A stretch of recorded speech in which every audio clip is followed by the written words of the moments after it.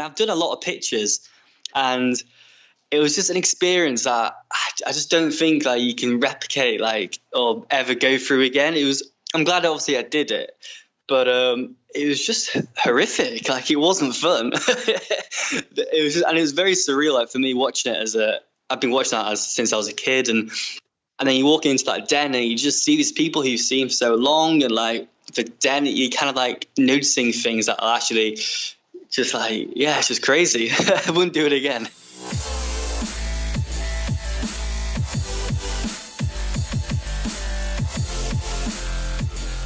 Welcome to Screw It, Just Do It, brought to you by Startup U, inspiring, educating and connecting the startup community to help you make a full-time living doing what you love. I'm your host, Alex Chisnell, fellow entrepreneur, Virgin mentor and founder of Startup U, the regional delivery partner for Virgin Startup. Each episode provides the story of an entrepreneur who talks us through their successes and failures. You get to take on board all of their learnings and none of the failure. This podcast is brought to you by Barclays Eagle Labs. National network of Eagle Labs provides entrepreneurs, individuals and ambitious businesses with the space, tools and confidence to innovate and scale.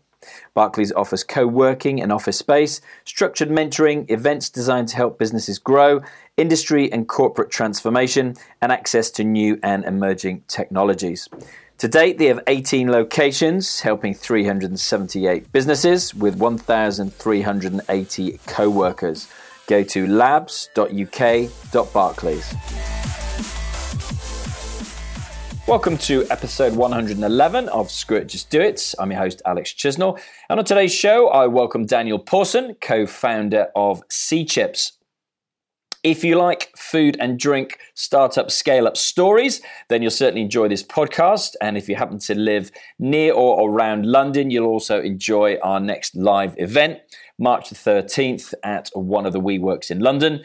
To get 20% off, simply go to Eventbrite, enter Screw It, Just Do It, all in lowercase in the promo code to get your ticket to come and join 5 amazing entrepreneurs who all have experience in the food and drink business, a number of which have been on this show, including Grey CEO Anthony Fletcher, Sorted Foods Jamie Spafford, Chris Ingham from Rejuvenation Drinks, to name but 3. So, on to today's show. And Dan started his career by working as a chef at 3 Michelin-starred restaurants. He also later became a private chef to celebrities like Kylie Minogue after winning several cookery competitions across the UK and overseas. However, one thing stood out for him was the tremendous amount of food waste that he saw over the course of his career. Therein lay the idea for using recycled salmon skin to make consumer-friendly snacks about 2 years ago now. So Daniel and his business partner, Dominic Smith, decided to ask fishmongers in the UK for salmon skin as it had the perfect thickness and comes out high in nutrients after being cooked. 63 grams of protein per 100 grams and full of omega-3s. So, really interesting story. At the moment, you may have just seen Daniel on Dragon's Den turning down an offer of £30,000 for a 35% stake.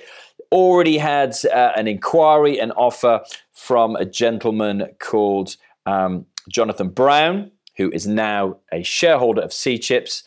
He also owns 10% of the salmon market in the US and has over 30 years of salmon processing experience, according to Daniel. So, pretty amazing mentor and investor to come across. You'll hear the full story now. And without further ado, let's start up.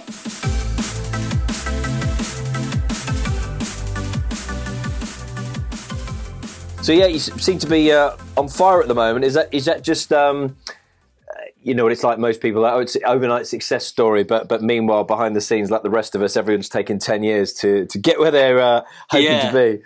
So I mean, I'm 25 now, and to be fair, this is my third company. Yeah, I saw that. The first one was like a mobile event caterer, which it didn't fail. It just didn't particularly make a lot of money. Yeah. And we went on to start an internet business, which, to be fair, I was doing that for a few years, and that, to be fair, pretty much failed.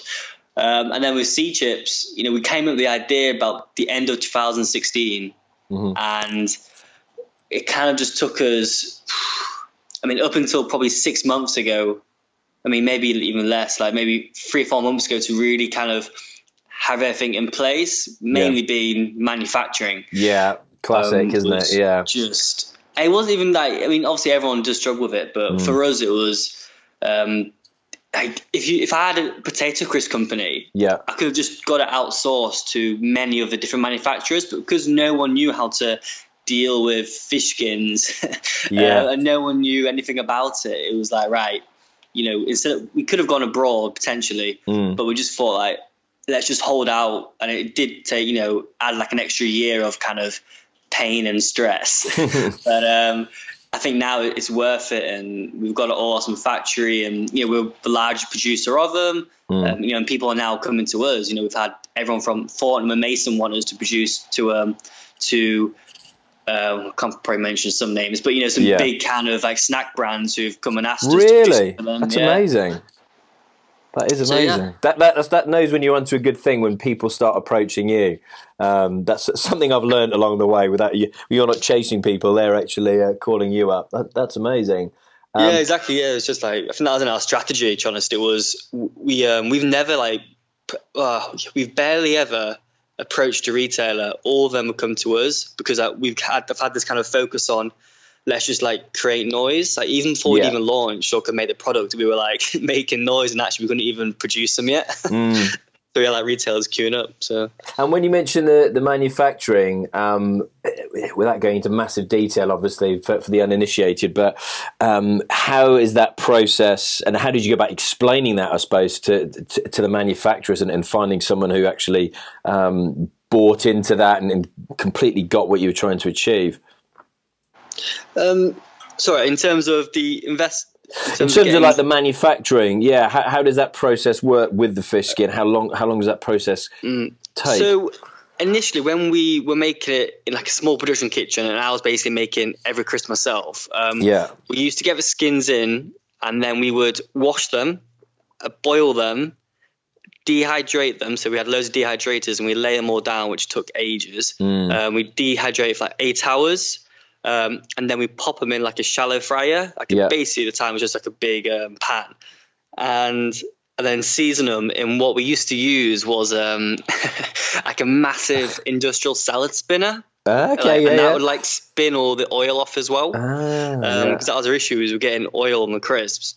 So that was when it was very, very small scale. Now, we've invested a lot of money, and we've got like we just call it a huge cooker. And it basically mimics the same process we were doing before. So you put the skins into this cooker, and at first it kind of dehydrates them and kind of removes the moisture with a high airflow. And then as it goes through, you can increase the heat, and you're basically like replicating frying, but it's actually they're just getting baked. Give the same kind of finish. And then at the very, very end, it basically gets all the oil blown off of like basically a huge fan. Right, because that was my question. I was going to then kind of lead on to then surely it's still going to be quite oily, and then you've got the packaging issue.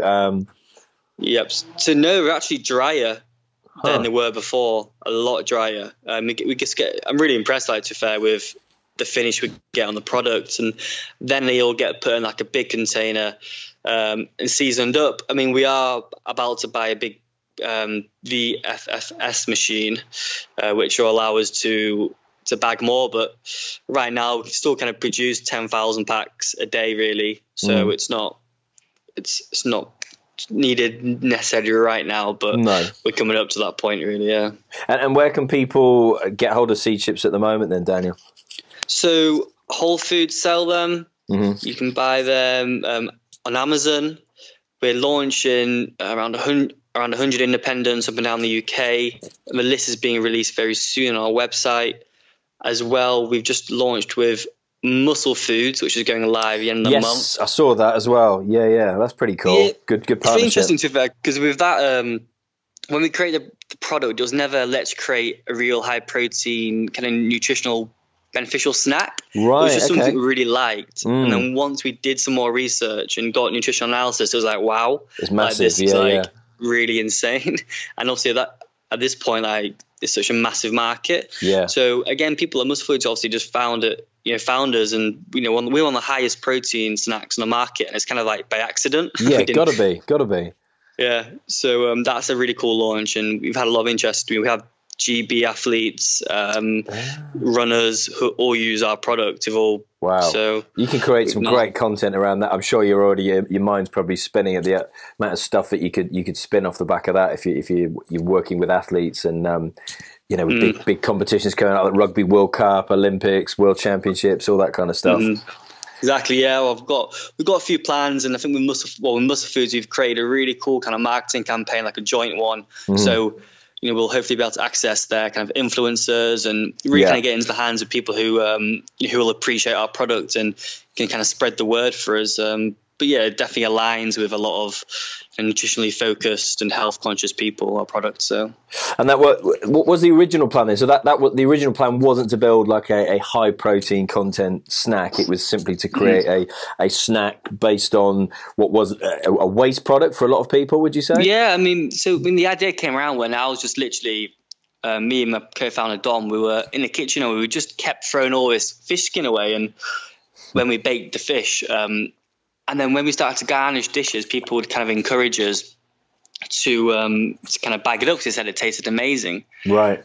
And as with more research, fishmongers were telling us, why do you need the salmon skin? And they were giving it to us just for free because they just wanted to get rid of it. Yeah. Until it got a bit bigger, we had to kind of sort out a bit of payment for it. But it was going to waste. And then when you do more research, you look at like the facts. And at the end of the day, over half of what gets caught is thrown to waste in the UK. There's a massive amount of waste, and we thought this product, we could use it to kind of raise awareness around this and kind of show people, with that a little bit of love and, some hard work, you can kind of bring a product that was otherwise known as a waste product and actually create something quite luxurious. And that's what we kind of did. And that was the point with kind of launching with Harrods, Whole Foods and Phoenix. All these retailers are such kind of high profiled, and you kind of they epitomize kind of luxury. So I think it was quite a kind of, I guess, a good, proud achievement to get stock there. So we kind of, I guess, achieve that kind of that mission to kind of create a luxury product out of waste. Yeah, and everybody I speak to who really has found a niche and is popular with consumers tell it's one of those Marmite things. Really, you don't want to appeal to everybody. You want to have a core following of people and other people who equally simply don't get or don't like what you're doing. And I could imagine with yourselves. Like with those people approaching you now, people who get it and see it, and other people are like, well, that's not for me. But that's exactly what you want, isn't it? Yeah, exactly. I mean, we knew, obviously, salmon skin crisps are going to be, a Marmite kind of product. I mean, in other countries, don't think twice about it, but especially in England, we can be a bit fussy. I was going to say like Far East and traveled in like Hong Kong and mainland China, and you see things like literally chicken feet in a cellophane packet in the chilled section. You're like, wow, okay, well, anything goes, clearly. Yeah, exactly. And I think what we did, we brought the kind of product back from Asia, but gave it kind of more of a traditional British take, or kind of maybe a European take on it. Yeah, and your packaging looks great. It's a lot more Western, I'd say, yeah. But people do, people are kind of so, when they hear about us, they kind of like either say, this is just sounds disgusting, or like, oh, that's right up my street. And I think the best way to kind of simplify it is either saying it's a healthy kind of pork scratching, or basically if you eat the crispy salmon skin at home, then you're going to like them in general. So that's kind of a good way of kind of finding out if you're going to like it or not before you try it. Yeah. And how did you decide on flavors then initially? Was that trial and error, the two of you putting your head together and just trying some stuff? No, so what we wanted to do was we knew this product was going to slightly alienate a few people, and we wanted to keep the focus on the salmon skin crisp. So we didn't want to go and do crazy flavors. If you look at kind of other crisp brands or other even snack products, everyone's keeping that same base, but they're just doing crazier and crazier flavors. Like, I mean, don't get me wrong, I love truffle, but like, don't want it on my crisp. Like, I do like them, but it's just, and we kind of wanted to go the other way and change the base of the product and then go back to flavors that we all love. Like, what's wrong with salt and vinegar? Like, what's wrong with salted and lime and chili? Kind of three of the most popular traditional British flavors, and it went well. It was simple, and it just kind of elevated the crisp, but just didn't take over from the fact that the focus is on the salmon skin. So I'm thinking exactly what you said. I think when you're thinking of people doing crazier flavors, I'm thinking like, you get like proper corn, or you get like snaffling pig from like Nick Coleman and those guys just trying out really rad flavors and seeing what works and what doesn't work. I think it's fair enough, I mean, I love snaffling pig. I think they're amazing. One of those brands we look up to. But obviously, I think maybe there's only so much you can do with a pot scratching, and in terms of innovation, it's just about bringing out more flavors. Whereas I think we wanted to kind of really look at how can we actually change the base of the crisp and just keep it natural, keep it kind of healthy. And when this episode goes out, still relatively recent, would have been your appearance on Dragon's Den, but what probably a lot of people don't realise, that was probably filmed, was it about a year ago now? Oh yeah, so that was the thing, it was filmed over a year ago. Wow. And that was our initial product. That was a product I was making by hand, each and every crisp. It was still getting fried. The packaging wasn't great. It was a first version. So maybe things would have been slightly different in the den if we'd gone on with this product. But to be honest, it came out a lot better than I thought it could. I think they were quite nice to me in terms of the editing team. So I've spoken to that many people who've been on the show, and I've yet to meet one person, you might tell me different, who said they would do it again. Oh God, no! Honestly, it was the worst. It was not. Oh God, it was honestly terrifying. Like, and I've done a lot of pictures. Yeah, and it was just an experience that I just don't think like you can replicate, like, or ever go through again. I'm glad obviously I did it, but it was just horrific. Like, it wasn't fun. Oh, that's so funny. It was very surreal. Like, for me, watching it I've been watching that since I was a kid. Yeah, absolutely. And then you walk into that den and you just see these people who you've seen for so long, and like the den, you kind of like noticing things that are actually just like, it's just crazy. I wouldn't do it again.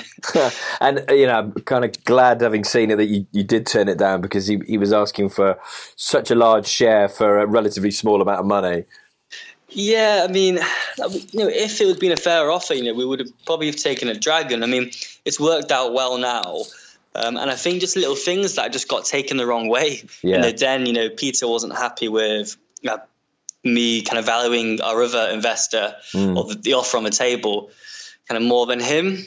And I only went on the den with at that point, it was just an offer on the table. Yeah. So it was just like, I wasn't saying I was definitely going to take this guy's investment. But he just took that super badly, and I thought that would help me kind of like be able to negotiate a good deal, but it really didn't. Oh man! But obviously, as you say, things have worked out for the better. And tell us a little bit about the investment and the type of guy who Johnathan Brown is, and a little bit on his backstory. So Johnathan Brown started in the salmon industry when he was about 18, and he was one of the first people to smoke salmon in Cumbria. And he just started small, and then as he kind of got bigger, he went and moved his operations to Miami, which has been based for the past 18 years, although is now moving back. He owns, for example, 10% of the salmon market in the US. Wow! And he supplies all around the world really with smoked salmon, and he does other products from salmon bacon to salmon burgers, and he makes some really other cool investments within kind of fish, I guess. And he's the ambassador for trade for Dominica. So when there was a big hurricane there, he hired 5 private jets to go and send aid over there. Wow. So he's That's kind of impressive. he gets involved with a lot of charity stuff, and I think he really liked what we were trying to do with our brand. And we also had a large focus on ocean charities, which he loved. And he'd been looking for a way to use his salmon skin because he was just wasting so much. He's basically paying to get it thrown away. That's amazing. Yeah, what an opportunity when we for kind you. of came around. Yeah. That's unbelievable. You can only assume 10% of the salmon market in the US is pretty huge. Yeah, and I think what's crazy about him, which is so impressive, is he hasn't taken on outside investment. It's just him. He owns the whole company. Does he? And it's just Wow. the large competitor is these huge corporations. The next one. And yet he's still, I could email him now and he'll reply in 5 minutes. That's phenomenal. He's on it. He's just absolutely, he's everywhere. He flies around kind of the world, but he's just always, there when you need him. So far he's been a huge help, and he's just kind of guided us and given us access to his team, to be honest. He's got a really good team behind him, and I can literally just go and speak to his team, and if it's a sales director or whoever, and just get advice. It's definitely really good to have him on the team. Must be, just from, despite everything else, but just from the contacts point of view, let alone his advice and the business that he's in and the knowledge he's already got.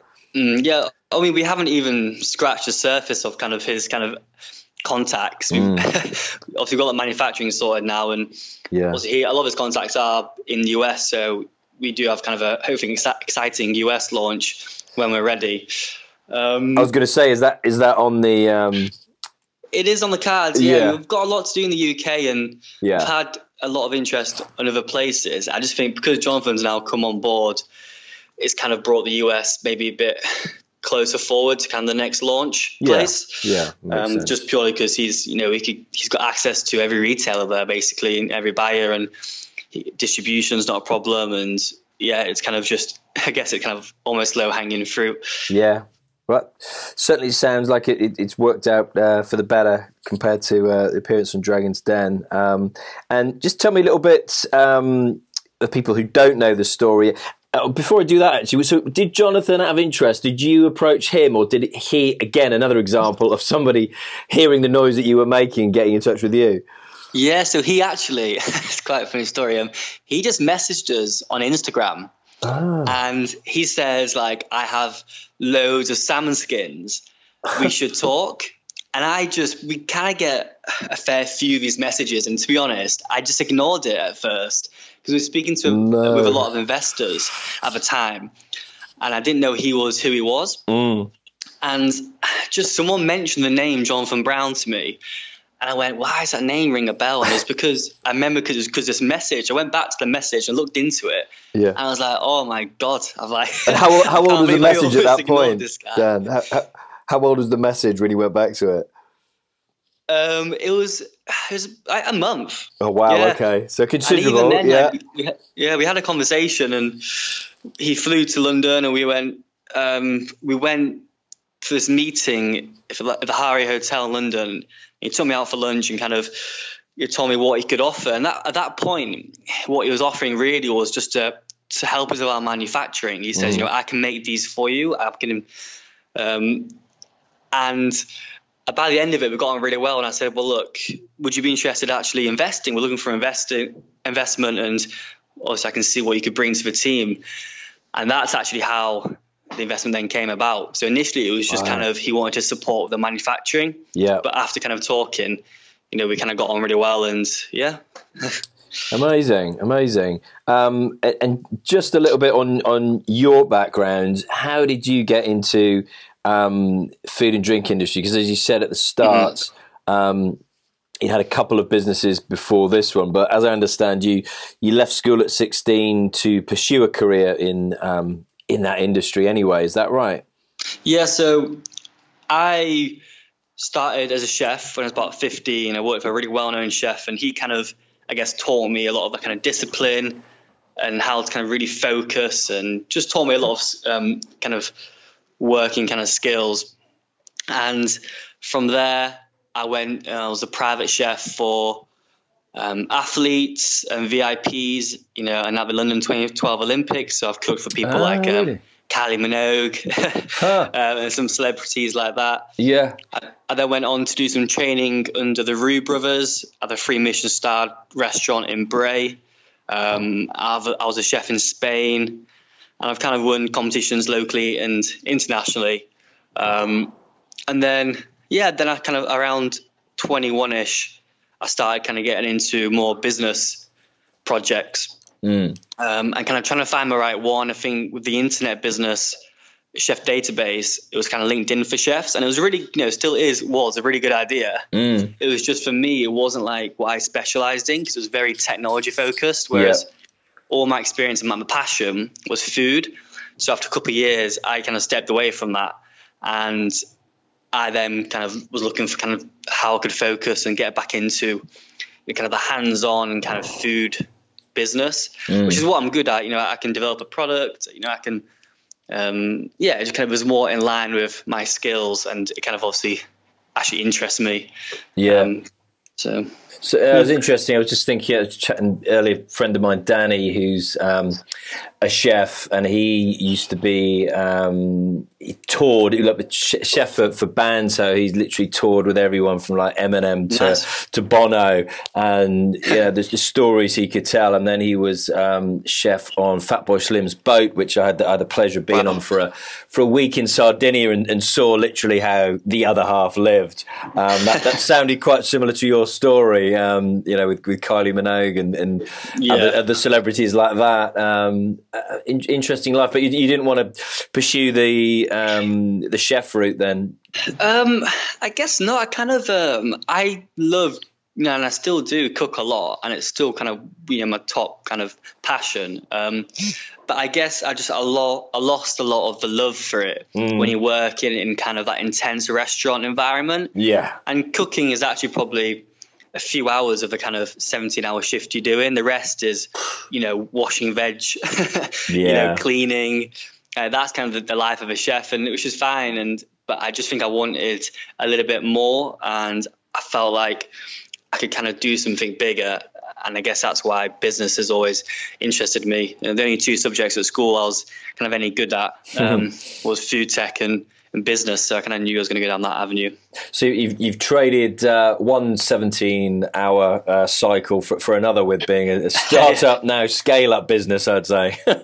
Yeah, it was. I mean, even obviously I still pull some long hours with the business, but it's just totally different. And when you're a chef, it's very like high pressured and intense and physical. Yeah. Whereas I think, but once you finish your shift, then that's it.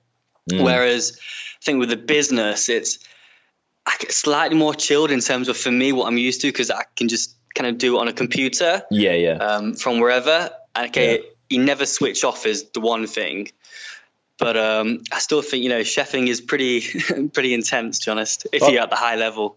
Yeah, I think anyone who's seen any cookery program, be it a Gordon Ramsay or whoever it might be, just looks at that and goes like, why would anybody want to go into that high pressured, intensive environment and have to do it, like 5, 6, 7 days a week, Yeah, it's just obsession, it's just kind of, for me, that it was just what I was obsessed with from a young age, and I kind of put all my focus into it. So, to be honest, I had no kind of backup plan. I wasn't good at anything else. And just to finish off, I'm sure you're a very busy man at the moment with all these future plans. But what's the so for 2019, by the end of the year, I'm assuming one of the goals is to be that someone can literally rock up to their nearest Waitrose, Marks and Spencer's, whatever, and find your products. And secondly, personally, how can people maybe get in touch with yourself who are looking at pursuing a similar route?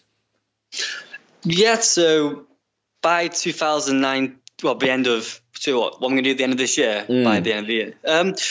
We are in talks with a few of the big retailers, as you'd probably expect. There is something, one in particular is very exciting and hopefully will be quite an imminent announcement about.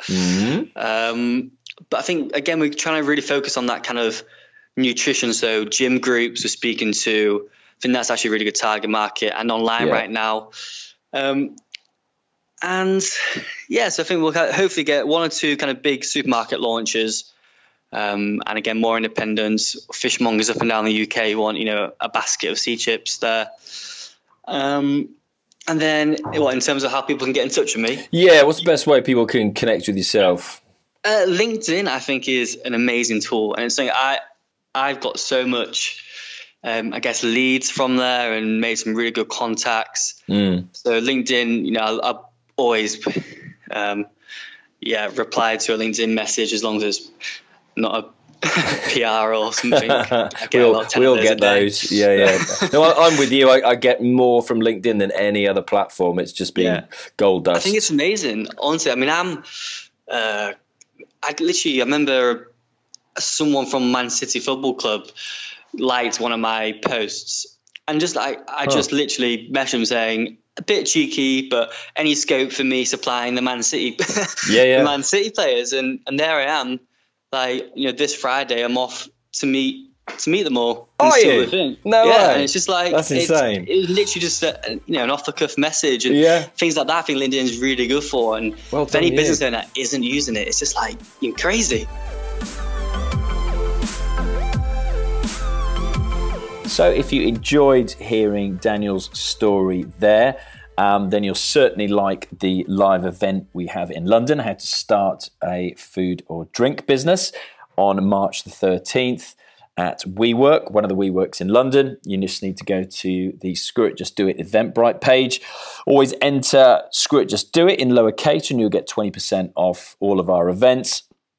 So if you're in or around the London area, we've got some pretty awesome entrepreneurs speaking, including the CEO of Graze, Anthony Fletcher, Chris Ingham from Rejuvenation Water, Dan Broughton from Dalston's Soda Company, Sorted Foods, Jamie Spafford, #1 YouTube food online food channel, and also got the Double Dutch sisters coming along to join us as well, Raisa and Joyce. So a couple of things to take away, a whole bunch of things I could talk about, but strategic partnerships, we seem very shy in making them in the UK in a lot of industries, whereas the US, they really embrace that kind of thing to grow your business. Don't be shy about hiding away what you do. You can grow your business with partnerships quite dramatically. Next week's episode with Roger Woodall from Bournemouth Sevens will illustrate that fact as well.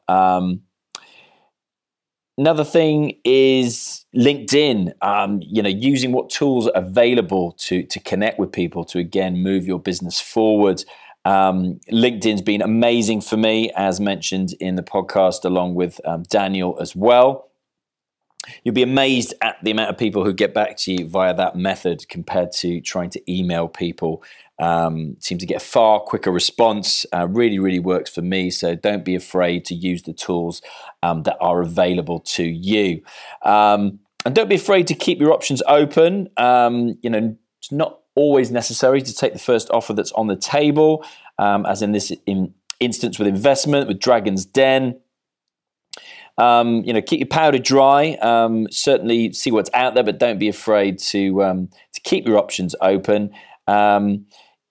And again, standing on the shoulders of giants. Reading a book recently about this, and you can see Daniel embracing that here with his investor and utilizing those contacts to look at then overseas markets. Growth in the UK, getting that factory specific to what they do built. Don't be afraid at all to stand on the shoulders of giants to get you to where you want to be. And lastly, don't be scared. With fear comes growth. So putting yourself on something like Dragon's Den might have been the worst experience of Daniel's life, but it's led him to where he is now, virtually a year later, which is absolutely killing it and looking like a red-hot commodity in the food and drink sector. Until next week, have a great week.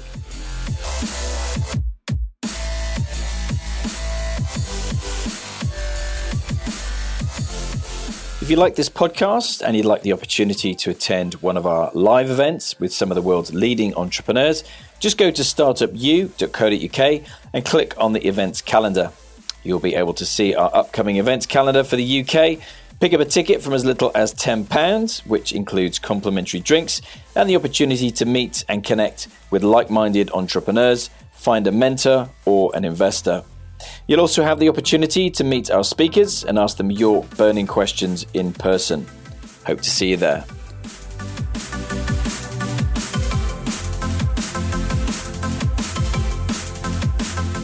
If you're an entrepreneur looking to start or scale their business, then I'd love to help you. Being part of the Startup U community means we can help you in a number of ways. Simply go to Facebook and find Startup U Club through the different groups on there and join. We can help you in a number of different ways, through daily inspiration and education, through to accessing funding, investment and mentoring. In fact, pretty much anything that you'll need on your startup journey. And if you've got a great story that you'd like to share, then I'd also love to hear from you. Just go to startupu.co.uk, click on the contact page and drop me a message. I'd also love to connect with you personally. It's at Alex Chisnell on LinkedIn and Twitter, and at Alexander Chisnell on Instagram. And if you enjoyed listening to this particular episode, then please subscribe, and I'd massively appreciate a review. All you need to do is click on the ratings and review tab on iTunes and leave us your thoughts on there. Until the next show, remember, don't wait. The time will never be right. Action always beats intention. So just screw it, just do it.